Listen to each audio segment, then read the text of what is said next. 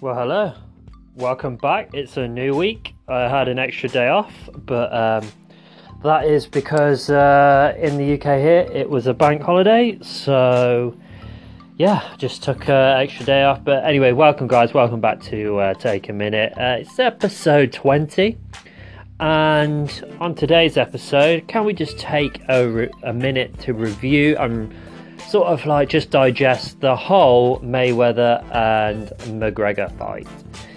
So if you didn't know by now, if you're not a boxing fan or you just haven't heard of in general, on Saturday in Las Vegas at the T-Mobile Arena, it was the fight between Floyd Mayweather and Conor McGregor.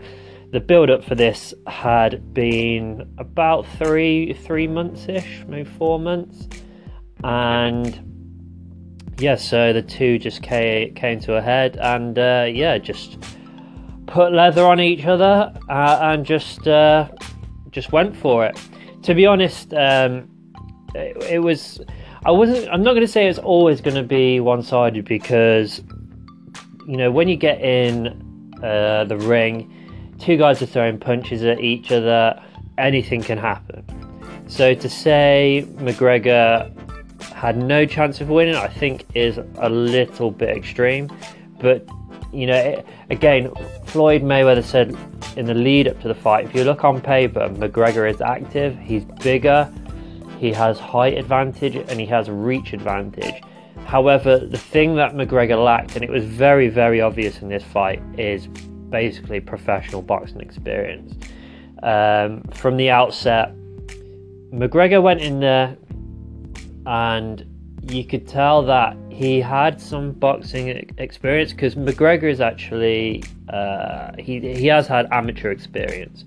I believe he may have won some local Irish titles when he was younger, but I mean, against Floyd Mayweather, it's a whole different kettle of fish.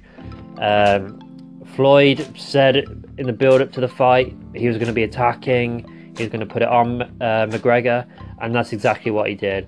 It was actually really nice to see Mayweather box like that and take it to him, because it was almost like it had very much a similar style of when he fought Ricky Hatton many years ago. So Floyd just let McGregor sort of tire himself out, which basically happened.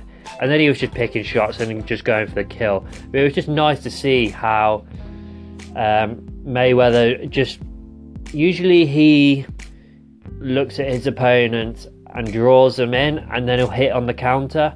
But with this fight, he was analysing McGregor but going forward, so he's able to pick shots and eventually just, like I said, tired him out.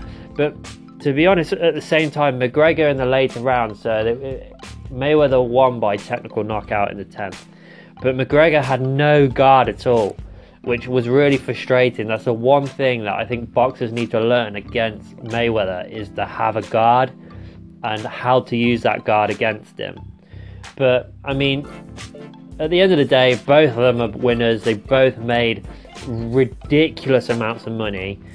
Floyd Mayweather is estimated to make somewhere in between 100 to 120 million dollars, and McGregor is going to be making around about 100 million too.